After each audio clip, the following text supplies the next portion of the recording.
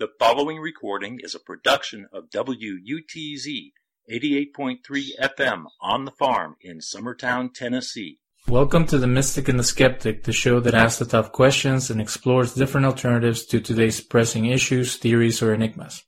A podcast devoted to the exploration of all things mystical, philosophical, scientific, political, conspiratorial, and cosmic. Join us in an exploration of the mystic-skeptic mindspace. In this week's show, we are discussing the Flat Earth conspiracy theory with three different guests. Theo Wellington, president of the Barnard Seifert Astronomical Society, theologian Michael Heiser, skeptic scientific researcher Brian Dunning. Most of the conversation will be with Ms. Wellington, but we will air a couple of the short interviews with the other two guests as well. When it comes down to conspiracy theories, there is nothing better than having a minister and two scientists to debunk the outrageous claims of the Flat Earth conspiracists. For those unfamiliar with the controversy, in the past couple of years, religious and secular individuals who believe the Earth is flat have resurfaced in the age of the Internet. We are not speaking about the discredited Flat Earth Society. They were the ones who popularized fabrications of a conspiracy orchestrated by NASA and other government agencies. The Flat Earth belief came to the forefront in 2015 as media personalities used Twitter to proclaim the Earth is flat. Theologian Michael Heiser. I wrote a post called "Christians Who Believe that the Earth is really flat, can it get any dumber than this?" And that's produced almost 120 comments, and a lot of them are really angry. So you actually know some people who feel that way? Oh, yeah. Yeah, I do now. I posted it because, I've written some articles on Israelite cosmology, that it's, consistent with any other ancient Near Eastern cosmology. You get a round, flat Earth covered with a dome, the pillars of the Earth, pillars under the Earth, all the typical vocabulary and the imagery, dotted throughout the Bible. And my basic point is, hey, this, if you're going to embrace inspiration, then God knew what he was getting when he went to somebody in the second millennium BC and prompted them to write something.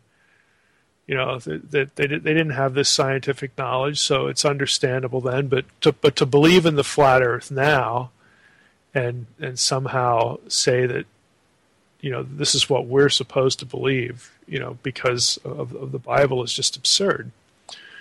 And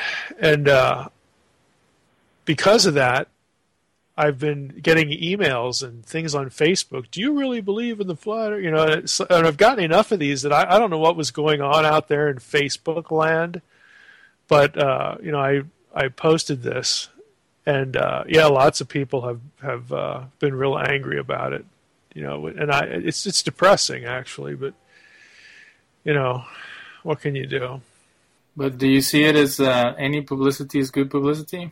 I see it as any annoyance is a real annoyance. No, definitely. But I can tell from your background and what I've read about you online is that you're trying to shed light on how scholarship is important when we're talking about important issues, especially dealing with the Bible. If a debate is started regarding that issue, then people will be more aware of how you can still have very strong held beliefs, but also integrate academic and scholarship knowledge into the mix and still come out sane. Do you think that can be true? Well, it can certainly be true, but thank you for trying to cheer me up there. For a lot of these people, at least from the tone of the comments, I just think that, once you've sort of given yourself over to dispensing with reason and I think this is the bigger problem, having such a deep distrust of science, the scientific community, and really going off the deep end on the conspiratorial way of viewing the world, that you're sort of immune to appeals to reason. It's probably a bit of an overstatement, but I don't know what you can. You can you can tell people the truth, and that's just what we try to do, and sort of leave it at that. But some of them just really get hysterical about it. I mean, I found it, I can't believe that my background would be so different. But when I was in grad school, I mean, the church I went to, this was a serious church, but it was dominated by people in the hard sciences. I mean, we had a dozen faculty members from the University of Wisconsin there, and heads of departments, all sorts of things. I mean, I was in the humanities and I felt alone, it just, they were serious scholars and serious scientists, probably a better way to put that, but also, serious believers. And it was just a really good thing to see. It just makes me laugh whenever I hear people, from the atheist community say something like, well, you can't be a real scientist and, be a Christian or, believe in God. It's just a joke. I mean, you have to want to believe that. That is a belief statement right there.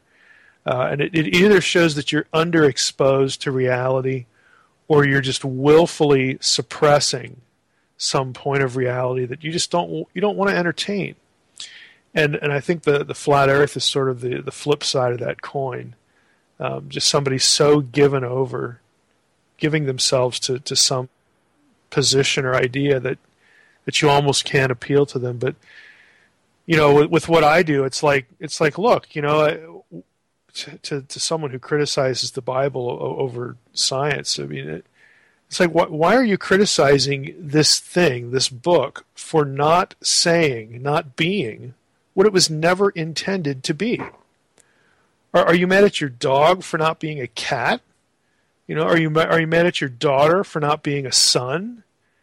It's just, it doesn't make any sense for you to criticize something for not being what it was never supposed to be. That's just incoherent. So we can have a discussion if you can demonstrate to me that this approach you have makes any sense at all. I mean, that it isn't absurd. Because if you can't do that, I mean, that criticism sounds really dumb to my ear. But people, it's uber literalism. It's this myth of, we can't assign importance to the Bible unless we approach everything with just some cartoonish literalism, and it's any number of things. Skeptic scientific researcher Brian Dunning. The episode I did of my show this week or last week was on the new flat Earth people, because I did an episode a couple of years ago about the old flat Earth belief from the 18th and 19th century, early 20th century, which was largely Christian fundamentalists trying to prove the literal truth of the Bible, and they somehow believe the Bible thinks the world is flat. And today, though, the new flat Earth people are basically just conspiracy theorists. They're people who are attracted by the whole idea of there are powerful overlords who are actively pulling the wool over our eyes, and the conspiracy theorists always believe that they alone are the ones who are enlightened enough to see through this giant scam that's being pulled over the eyes of the whole rest of the world. And that's what the whole new flat Earth movement, when you look at today's flat Earth forums, they're busier than ever, but it's wrapping up flat Earth belief with 9/11 conspiracy theories, New World Order, everything else. And it always blames the Jews, the Jesuits, the Masons, the whole group you just listed. It's just any group who people tend to believe are powerful and in control, they tend to want to assign evil intentions to them.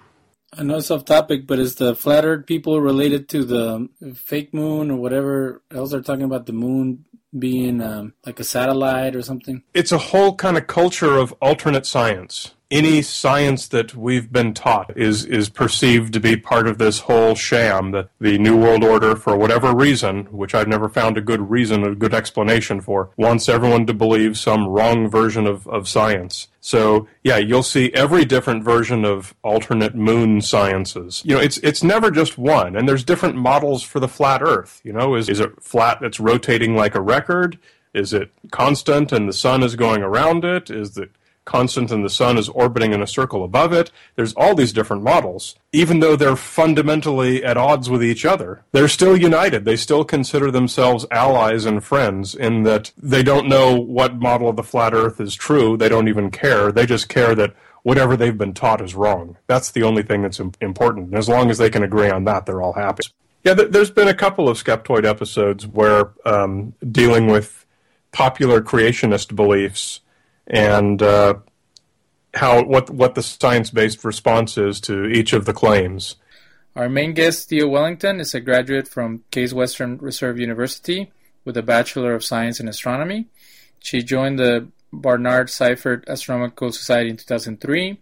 She worked at the Sedgwick Planetarium for 11 years and is a volunteer with the NASA JPL Solar System Ambassador Program. She lives in Goodlettsville, north of Nashville. Welcome to the show. Please tell us about the Astronomical Society you're part of and what got you interested in astronomy to begin with. The Astronomical Society is actually a group that's been around for a number of decades. It's just a group of people that are enthusiastic about the night sky. Some are astronomers, some are dentists and plumbers, so they come from all walks of life. They simply share a love and interest in the night sky, space, rockets, sort of anything that has to do with space. So some members just join to get information. I have maybe a core of 10 people who do monthly star parties where we go out to parks, set up telescopes, and let everybody look. How about you? How did you get interested in astronomy? And if you have a bachelor's in astronomy, does that make you an astronomer, or do you have to have a doctorate? You really need to have a doctorate in order to actually work in the field. I've been really blessed that over the last 11 years or so, I was able to use a lot of what I know and enjoy and to communicate that with others at the planetarium.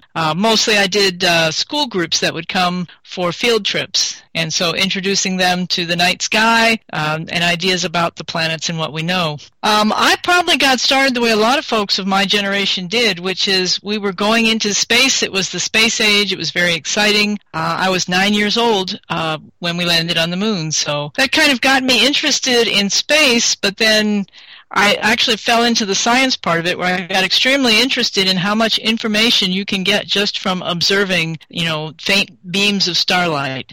And that's allegedly landed on the moon.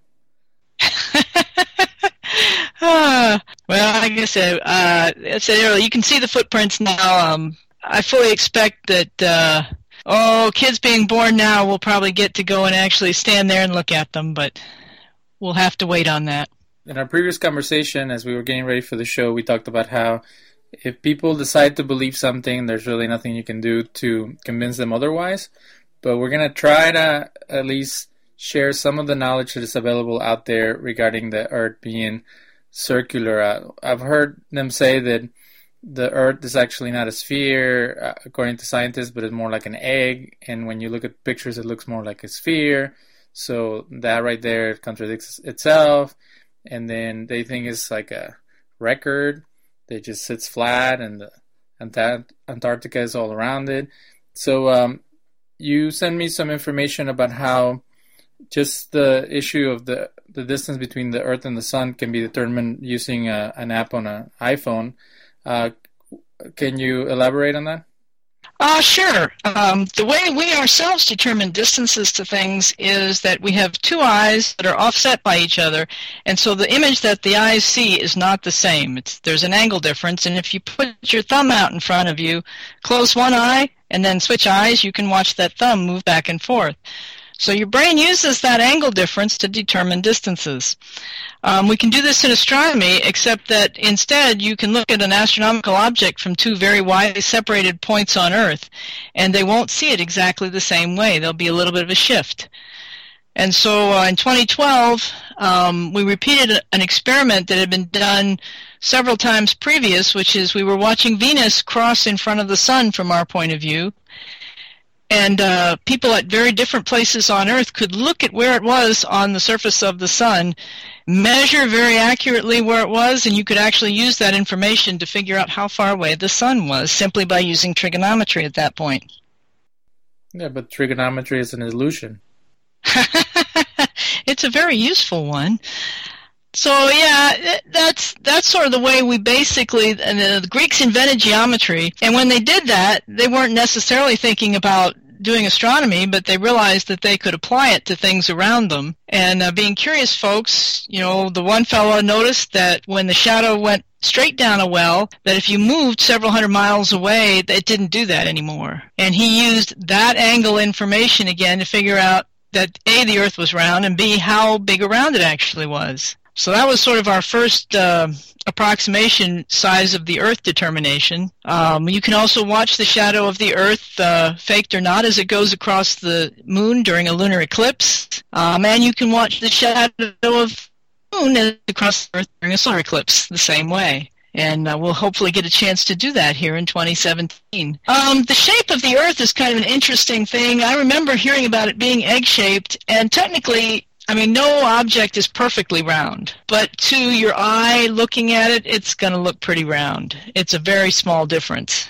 And it's a little bit wider at the equator because it's spinning, although again, I don't know how you explain that. Well, you have to go into all that map making then for that. But as a sphere, it's a little bigger at the equator because it spins, and that tends to flatten it out at the poles a bit and bulge out the equator. But it's a very small difference that you wouldn't notice with just your eye. But if we start questioning the Earth being spherical, then a lot of the other sciences start breaking down, and then we're left with very little to hold on to because of, from what I know, science depends on each other. Like the stuff that can be tested depends on each other. And Neil deGrasse Tyson has been attacked by the Flat Earth conspiracists, saying that he blames the educational system in the U.S. for people believing in these things, and they say, oh, well, he's part of the conspiracy. So you also sent me a thing about even children being able to show the curvature of the Earth. Can you tell us about their experiment with weather balloons? Yeah, there's a group in California. They actually make a little bit of money for themselves.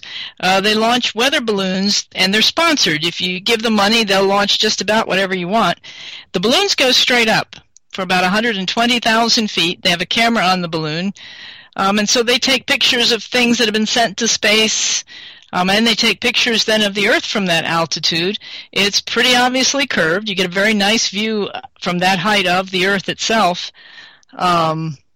And then the balloon pops eventually, because as it goes up, it runs out of atmosphere. The helium expands, and it eventually pops the balloon. At that point, it just comes straight back down on a parachute. They recover the payload, and so they've sent greeting cards to space and things like that. But they get very lovely pictures, and I'm pretty sure these kids are not part of a giant conspiracy. So it's hard to imagine how many people you might have to include till you would get everybody that might be responsible. I do think sometimes the education system, maybe because we're trying to do so much in so little time, they ask kids to simply believe whatever is told them, and they don't really get a chance to do any kind of hands-on experiment to find out for themselves. And so at some point people do get, maybe tired, or they have some reason to think that they should stop believing everything they've been told. And that's too bad, because really there are a lot of ways in which you can verify things for yourself. It might take a little time or effort, but people should know how we know things, not just what we know. Tell us about the great eclipse that is coming up in 2017, and not only people from NASA are going to be documenting that, but you say anybody with a little bit of skill can map it as well? Yes. The equations that govern the laws of motion as we know them are not that difficult. And there are a lot of people that really get interested in it and want to learn how to do the calculations. How do you figure out where and when an eclipse will happen?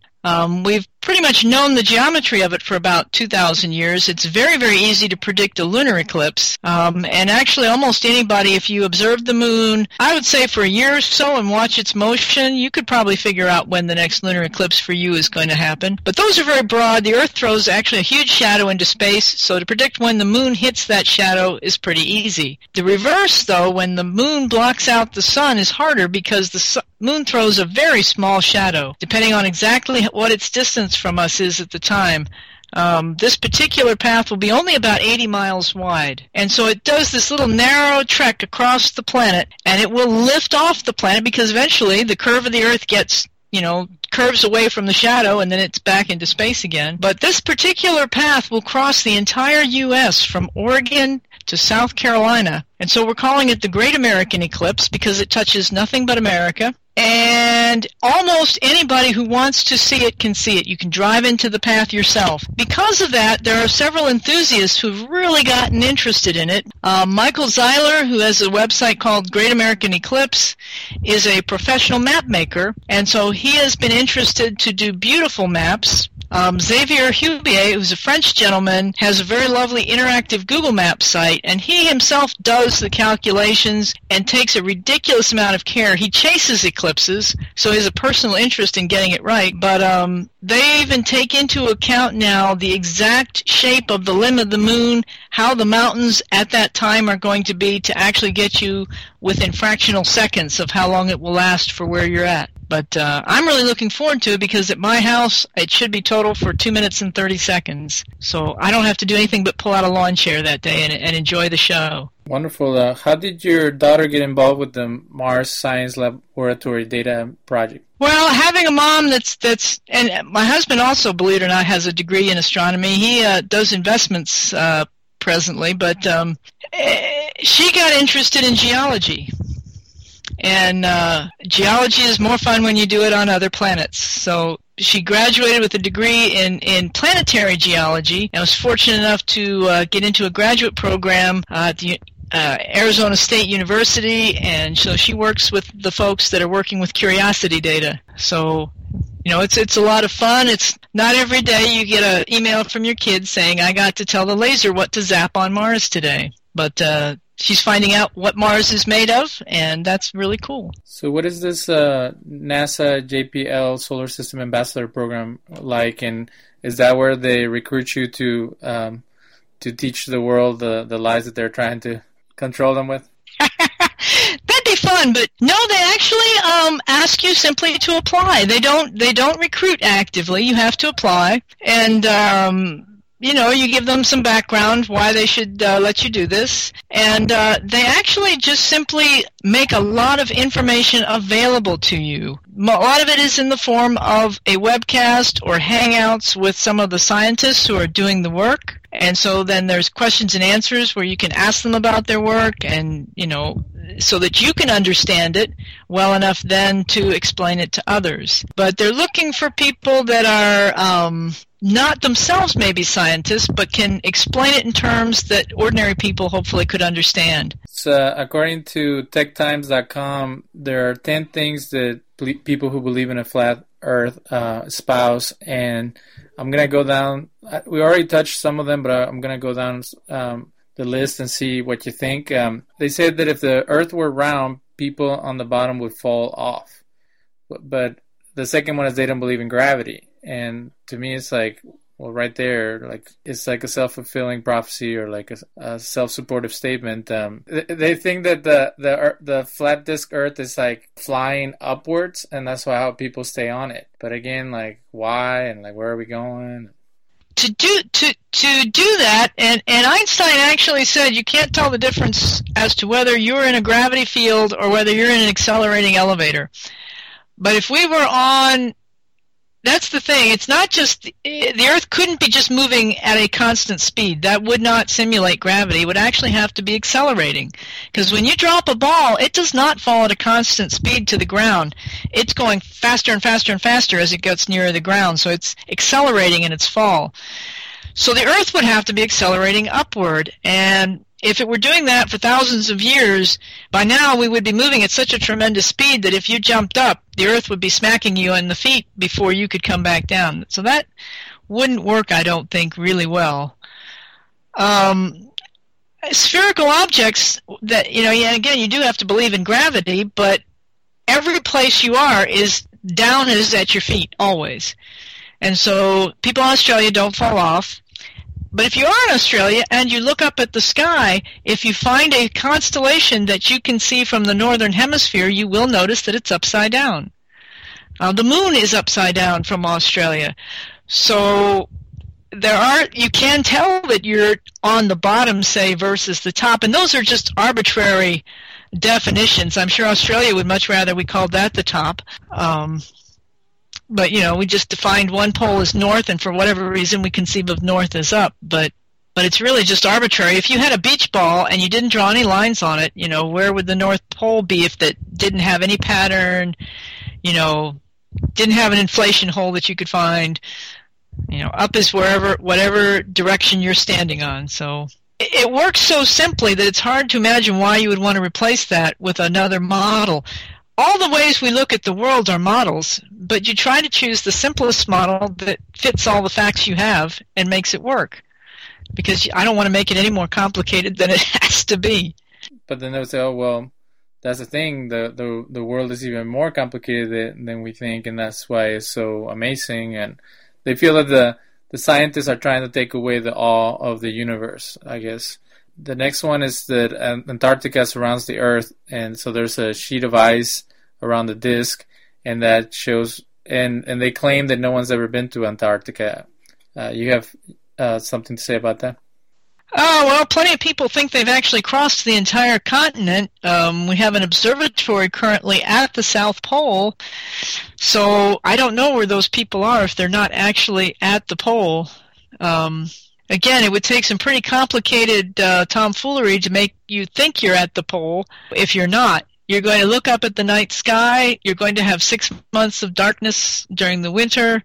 And it's pretty obvious to watch the stars rotate that you're at the rotational pole. I think a lot of people, if they did a little bit more traveling too, would notice that it's really striking when you're far enough north to see the sun never set in the summertime that you're not looking at it the same way you were looking at it from home.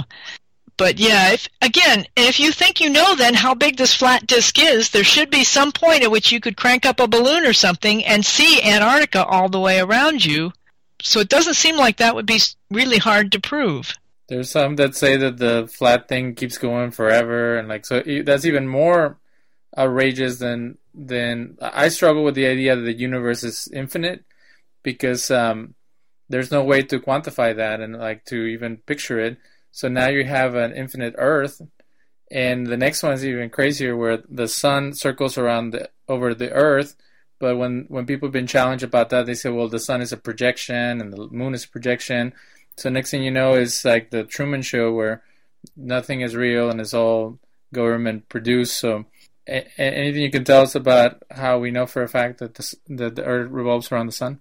Greeks understood, once they kind of understood the geometry, that it could work either way, that you could model it that we're in the center of the universe and everything goes around us, and that actually works fine even if you think the Earth is a sphere, or did we go around the sun? And to them, they said, well, if we're going around the sun, we have to be moving at such a rate to get the sun to come up and go down every 24 hours means that this latitude that you, me, and everything else would be moving at about 800 miles an hour. And we don't feel like we're moving at 800 miles an hour, so that seemed pretty outrageous, so they went with a static Earth. And that made total sense. As it is, everything is moving with us, and we don't have a sense of that motion. How to prove it? You can look at the sun. You can actually look at the sun. I have a nice solar telescope. I can watch prominences come and go. You can watch sunspots and watch the sun rotate. For somebody to simulate with a projection the sun doing all those things would take a whole lot of work. And yeah, I don't really know why you'd want to do that. Then you have to answer the question, well, what are stars? Because as far as the light goes, the sun and stars they're all the same. All the stars we see at night would look just like the sun if you could put them at the same distance. And even worse nowadays, and again, you have to believe that people aren't faking everything, but we can actually watch planets go around other stars. So moons go around Jupiter. That was Galileo's test, that he looked at that and said, well, if moons go around Jupiter, we go around the sun. And that's just the way it is. The fact that we rotate, you don't normally notice, but we notice it in weather systems. We notice it in the way that high and low pressure systems interact as they get caught up in that motion because they're big enough that the spinning Earth affects them. And so you have things like hurricanes spinning one way in the northern hemisphere and the opposite way in the southern hemisphere. And that's due to Coriolis effect, which is something you don't see unless you're in a rotating reference frame. So there's so many things that work if you just assume we're on a ball and it rotates, and then that all hangs together in a very consistent way. Whereas if you're doing anything else, you're going to have to invent all these people to take care of all these things that you see. And okay, today I could say we got, technology and a big government. Maybe you could believe, but what were the, ancient Egyptians looking at? Who was making all that happen for them? Because they experienced the same sky, the same motions, things like that. Yeah, but those were the aliens guiding them, and that's a different show. Yeah, that's the alien show. And I mean, you can't refute sort of arguments like that too far because you can reduce it to, well, I was created 5 minutes ago with all of my memories and thoughts intact, and okay. But that's not very interesting, I don't think. Well, it's not provable. Anybody can believe whatever they want, but there's no way for us to be accountable to each other on where we're at in this life. But you can look out. You can do, again, you can look out. You can look at the way things move. You can look at I don't even know how the Flat Earth people actually account for the phases of the moon all that well, except, again, just wave your hand and say it's a projection. Because otherwise, again, it works very nicely with the moon just having day and night just like we do. It just depends on what angle the sun, earth, and moon are making. But you can look out at night, and on a good, clear night, which we don't really get much of, Middle Tennessee is plagued by light pollution almost everywhere. There is a nice fuzzy blot that you can see in the fall sky. If we could see what cameras see, it would cover twice the width of the full moon in the sky, and it's the Andromeda Galaxy. I would tell you it's our nearest neighbor galaxy in space, a huge pinwheel of stars, much like our own Milky Way, and it's visible to the naked eye. And we can measure without a whole lot of difficulty. Again, you gotta believe in trigonometry, but that's about it. But you can measure the distance to that galaxy, and it's over 2 million light years away. I think it's kind of cool to look up and think about how that light has made that long journey just to come all the way down to my eye. I really don't find science as reducing the awe, the wonder, the intricate dance that the planets make with each other. Because even though for gravity you can write the equations down for two bodies, once you get out of that realm, you can no longer write a single equation that describes, say, the solar system. And if we didn't have computers, we would never be able to fly spacecraft. And I assure you that the scientists believe that they are flying spacecraft like to Jupiter right now. And either they're deluded or part of the conspiracy because usually they built the instruments themselves and put them on the spacecraft and they're getting back the data. So it's just really confounding how many people you'd have to have in a conspiracy like that, and they would all have to agree to it.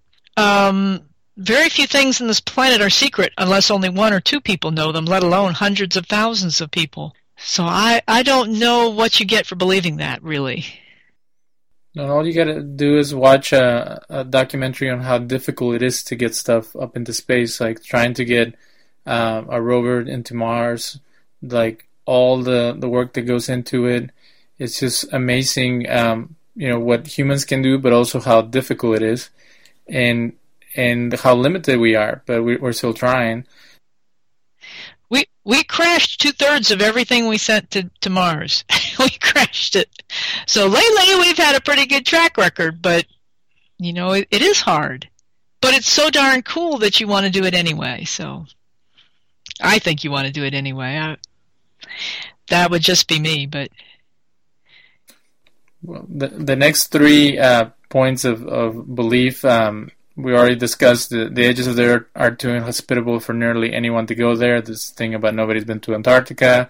Astronauts know the Earth is flat, but they're playing along with the gimmick. The 7th one, no one knows what's on the other side of the flat Earth, or if there is another side or not. And that's the one where the Earth might be endless. So, I don't see any point on discussing that. But yeah, it's turtles all the way down. I mean, that's a tough question. I mean, that was the ancients' view, because again, to most of us, if you're standing on the Earth, it looks flat. That's our first model of the universe in our own brains is I'm standing on a flat plane and the Earth is a big bowl over my head, or the sky rather is a huge bowl over my head, and that's what it looks like. And you can actually get pretty far with just that model. And if you never had to travel far, if you never had to sail across an ocean, if you never had to pilot an airplane, say, across an ocean and actually arrive at where you wanted to, you could do fine with a flat Earth. But to do almost anything that's going to involve distance on this planet, you should have a model that involves it being around Earth, or you're not going to get where you think you're going to get.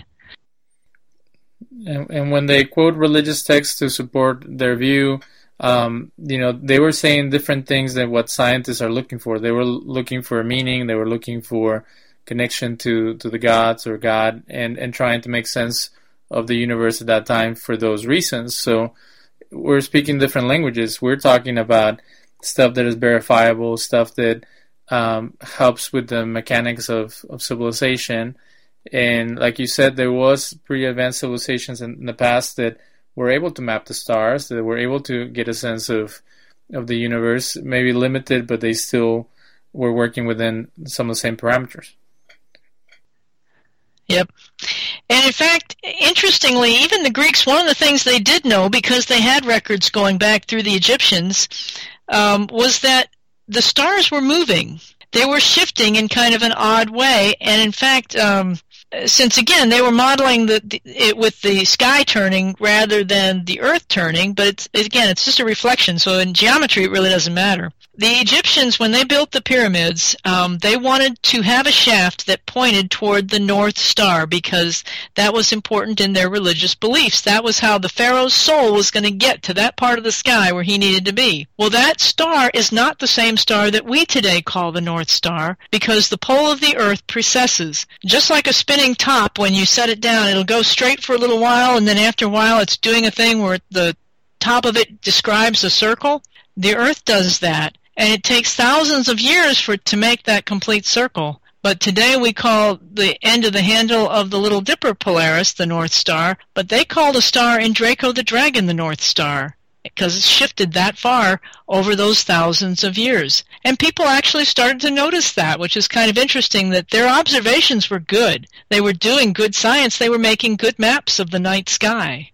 Today most people can't find their way around the night sky, which is kind of interesting. I do think it's nice for people to do that, though, because I would argue that there is a connection from us to the rest of the universe, and it is important to feel that. I like seeing the rhythm of the seasons, watching the patterns in the sky as they come and go with the seasons.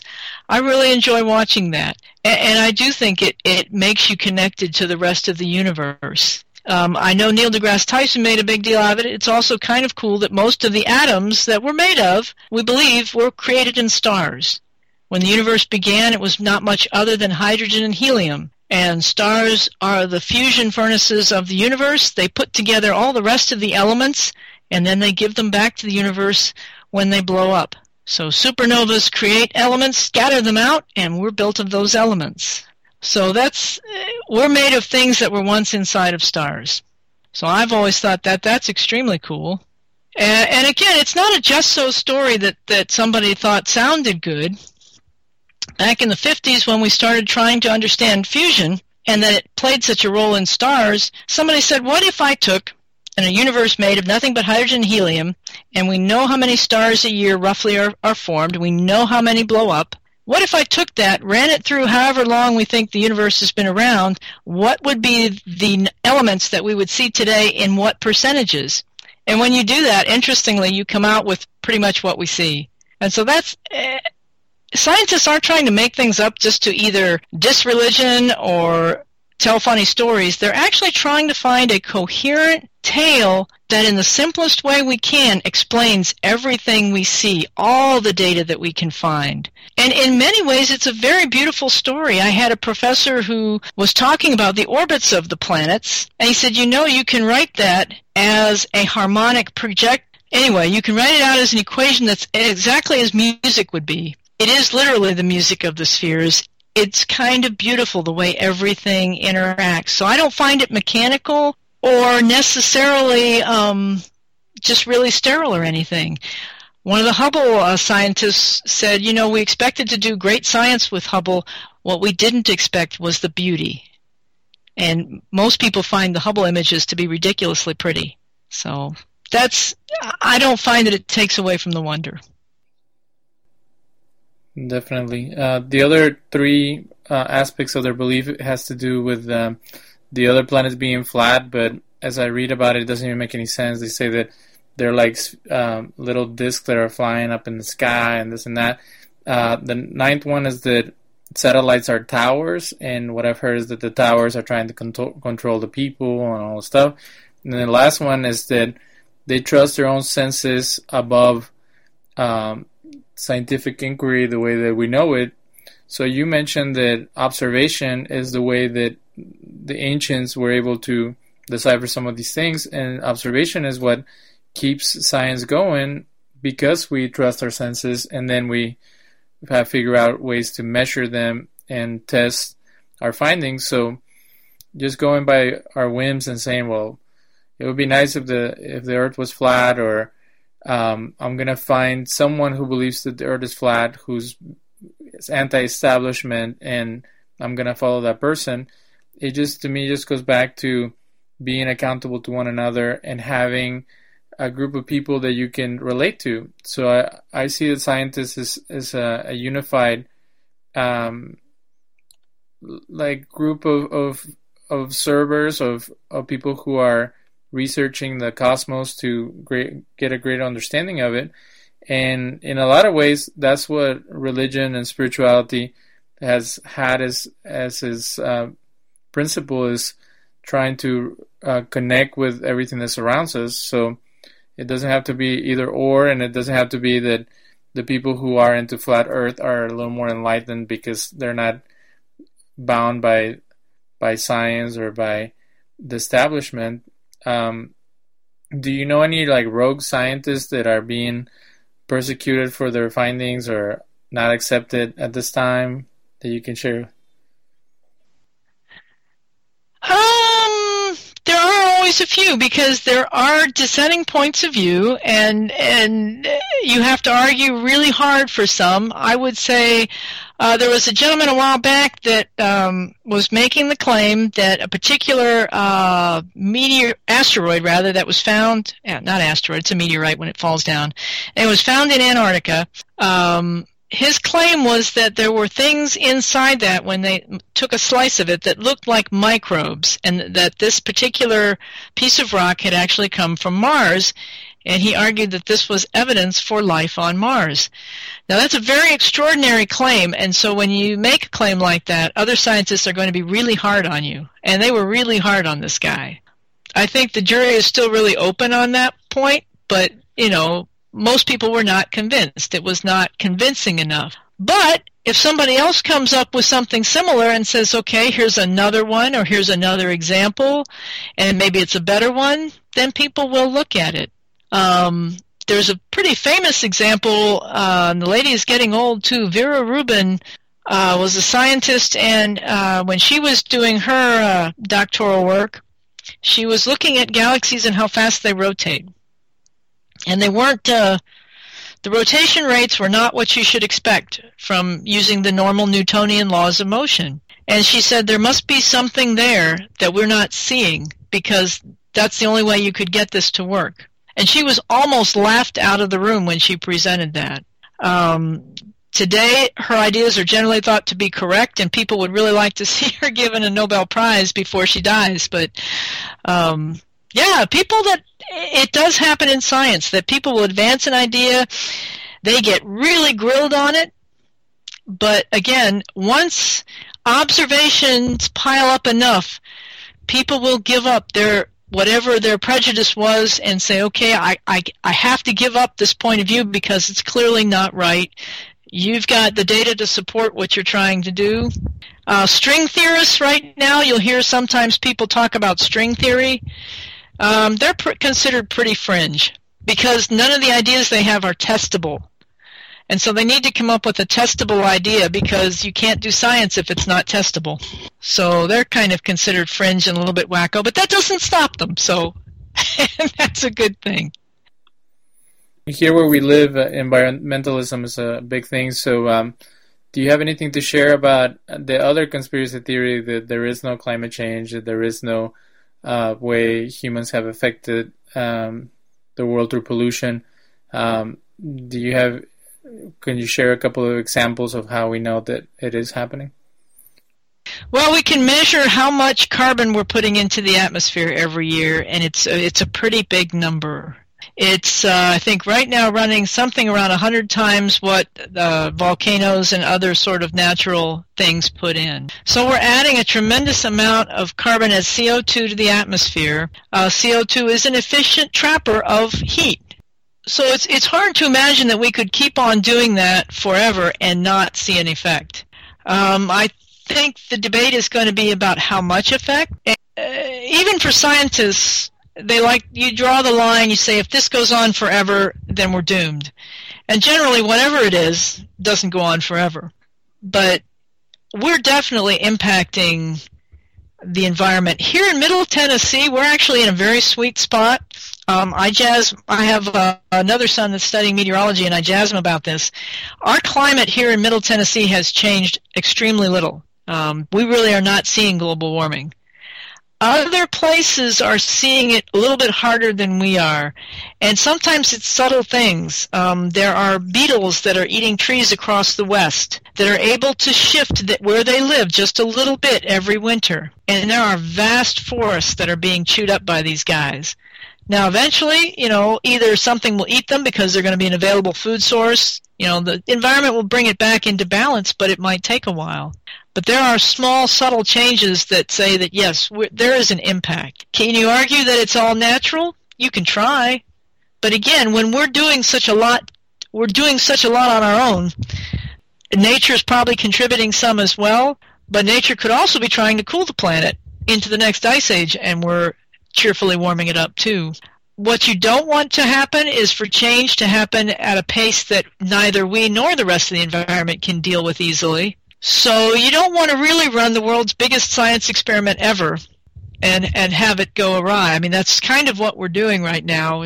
Let's see if we can change our environment. People have ruined it on a small scale. If you've ever gone up to Sudbury, Ontario, they had a big smelter up there. It's a big iron deposit. And they put so much sulfur oxides into the air that it fell back basically as acid rain in the vicinity. And the granite rock up there has very little soil to begin with. So they killed every tree for miles around. It looks like a moonscape. And it will be a very long time before it looks like anything else again. So we can change it on the small scale, and we can probably change it on the big scale. And we won't know how good we're doing until we kind of run out of the environment's buffers. You can keep stuffing a lot of CO2 into the ocean, but at some point it'll be saturated and it won't take anymore. There is a planet next to us that's got an unfortunate amount of CO2 in the atmosphere, and that's Venus. And Venus is 800 degrees day and night on all the way around the planet. We can't, I don't think, do that, but you definitely don't want to go there. So, but in any case, what we're doing when we're putting CO2, we're polluting. And so if we don't have to do that, we probably should not do that. Leave no trace is a great way to camp. It's a great way to treat your whole planet. We put light into the night sky. Astronomers complain about it for no reason. That's all wasted light. It doesn't help you see at night. It just goes up into space. It's a complete waste of energy and money. So why should we do that? Why not instead use our resources wisely so that if nothing else, they would last for more generations? Give some to your kids to live on when they're in our place, and simply not pollute. But like I said, it's the biggest science experiment ever. So I think you'd be well advised to err on the side of caution rather than seeing how far we can push it.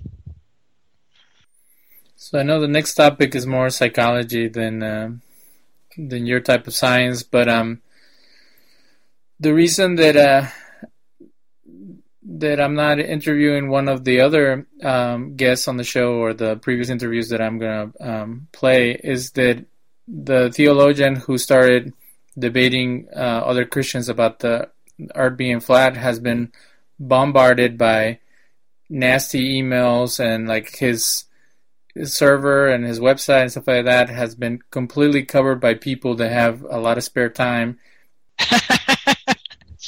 to the point where you can't even catch him anymore because he's fighting off conspiracy theorists left and right. And I hope that doesn't happen to you or me discussing this topic. But this idea of there's only so many hours in the day to explore the world or to talk about interesting subjects. Do you have any? Is there such a thing as bullying from the scientific community? Like, if you are, part of NASA or exploring something, that has anybody ever come across people where they like shut you down because they don't like what you're saying? Or have you ever had that problem with six-day creationists or people that don't want science to be taught in schools, or they don't want their kids to come to the planetarium or things like that? Is that common around here? You get some of it. I mean, we get some pushback. We had people who would ask for programs specifically asking that they not talk about the age of the Earth or anything like that. They did not want the children to hear that, which, that's fine. At some point, they're going to hear it. If you can, if you have a particular viewpoint and you should be able to defend it well enough that that's not a problem.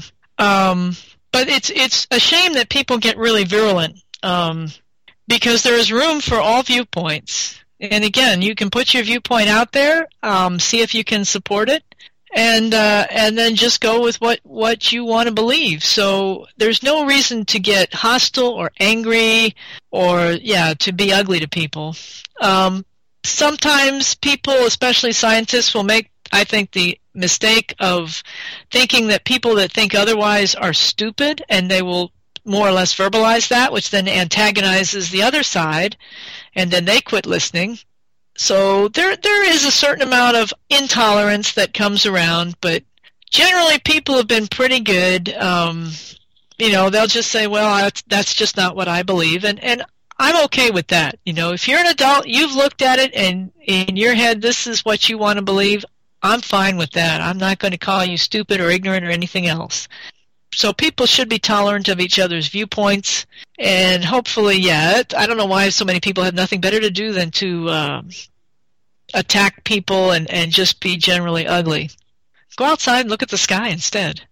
Do you get frustrated like I do when you watch, some of these so-called science channels or history channels or whatever, when they talk about religion, having a master's in religion, I get very frustrated because they'll say things that are not true or push very fringe ideas to get ratings. Do you see that happening with science as well? I know that some people complain about their depiction of sharks or just exploiting scientific stuff to get ratings. Have you experienced that lately? The Discovery, some of those channels go pretty far off the rails to try to get ratings. The History Channel, you would think the Nazis were absolute geniuses, and I don't know why they didn't take over the world, because they had all this cool stuff that nobody knows about. But so there's a lot of that. There's a lot of unsubstantiated things. One of my kids was really disappointed because he watched the One Shark show and was disappointed to find out that it was really a faux documentary. They had made it as if it were real, even though it wasn't. And they would just give a little disclaimer at the beginning and end saying, oh, this is just a fake documentary. But people watching it didn't really get that. And so then you end up having to, have people ask you about it, and you have to say, no, that actually wasn't true, sorry. So that's very frustrating because they could be putting out better information, and it's just as interesting, so I don't know why they want to push things. But, it'll be the Loch Ness Monster, it'll be Bigfoot, it'll be whatever thing that you can't actually find or verify that they're going to run with because, I don't know, people find it interesting. People do like unexplained mysteries, and so that's always a hook, but a lot of times they do run off the deep end. I think one of them did something on mermaids not too long ago that was really odd. But sharks are interesting in and of themselves. You don't have to make them something they're not. Yeah, and the other guest that we're going to feature in the interview, he does scientific research, and he's been asked to debate people about different topics, and there was a point where he decided not to debate anymore because by debating, you're saying that both options are equally feasible, and when you're dealing with science and creationism or some other random conspiracy, you're giving them a lot of you're giving them a stage, and you're giving them a lot of forget the word attention, and putting them on an equal plane.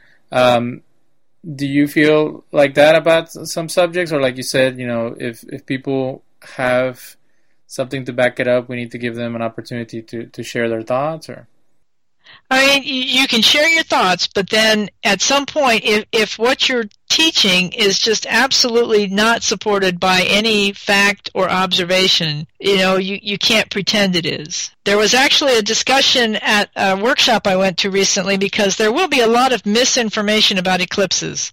For example, there is a certain body of folk knowledge that says it's harmful to babies for the mom to even be outdoors, that somehow there are harmful rays during an eclipse. And there's not. It's just the same sun and moon they always are.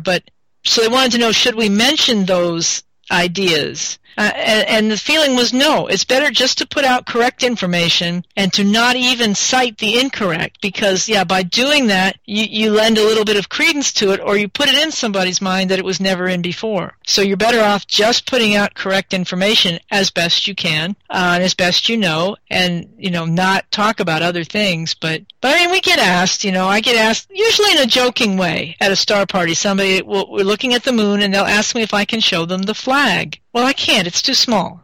From Earth, you cannot see that. But people will kind of poke around the edges to find out, what you think or whatever. I get asked a lot about UFOs, and generally if you spend a lot of time out under the sky, you don't see them. But typically on a night, we'll try to observe. You mentioned satellites. It's always fun when we have an overflight of the ISS. You can see that easily with your eyes. And you can actually, there's a gentleman in France, go look up some of his amazing work. His name is Thierry, Thierry Legault, Legault. He actually takes pictures from his backyard in France of the ISS, and you can see the entire space station. He just does them. He can see it when they're docked up there, can see when the guy is outside. So it's just amazing what he can do. So we try to show people as much as we can and let them know that, because so many people don't ever go outside and look up, that there are some really cool things you can see with just your eyes. So hopefully we address some of their concerns or some of the things that they've heard, because, the internet puts things everywhere. But I try not to debate. Just real quick, what is a star party again? We set up at a park, and we bring telescopes, set them up, and then everybody gets to look. And on a good night, we'll have 8 or 10 telescopes, hopefully all looking at different things. We don't actually coordinate that. It just works pretty well, generally letting people look at what they want to. But we'll look at the moon. Right now we have both Jupiter and Saturn in the sky. And if you want to talk about something that does actually look like you're faking it, it's Saturn, because it looks ridiculous with the rings. So we'll look at some of, whatever bright planets we have and a few deep sky objects. And we just let everybody look, because so many people have never had the chance to look through a telescope and see these things. And so it's kind of fun to do it. I usually am just looking at the moon. I have a small telescope. I'll put it on the moon, and it's really, really rewarding to have little kids come up and look at the moon and just go, that's the coolest thing I've ever seen. And they're just amazed and astonished that you can see the craters so well. And it's a lot of fun to share that view with people. So we do that about once a month, weather permitting. So, for example, we'll be at Warner Park on Saturday night if we don't get clouded out. In the Nashville area, we get a lot of requests from elsewhere, but we just don't have enough people to literally go around and do all that. But it's a tremendous amount of fun, so if anybody gets a chance, they should come on out. Wonderful. Thanks again for being on the show. Well, if you have anything you'd like to share with us on the show, or you have friends that you would like for us to interview regarding anything related with science, we would love to have them. In the intro, we say We explore all topics related to scientific, conspiratorial, philosophical, blah, blah, blah. And this is like the first scientific show we've done other than trying to debunk other conspiracies. So we would love to keep exploring things related to the universe and just educate people about what's out there. And it's great to know about your organization. Okay, thanks. Thank you for listening. We will be back next week with another episode of The Mystic and the Skeptic. Show descriptions and content are available online on our Facebook page and on SoundCloud.com. We would like to thank the Independent Media Club at the Farm for their continued support and Radio Free Nashville for their technical guidance and assistance. The opinions expressed in this program do not necessarily reflect those of anyone but the person speaking. They do not necessarily reflect the opinions of What's Radio or the Farm.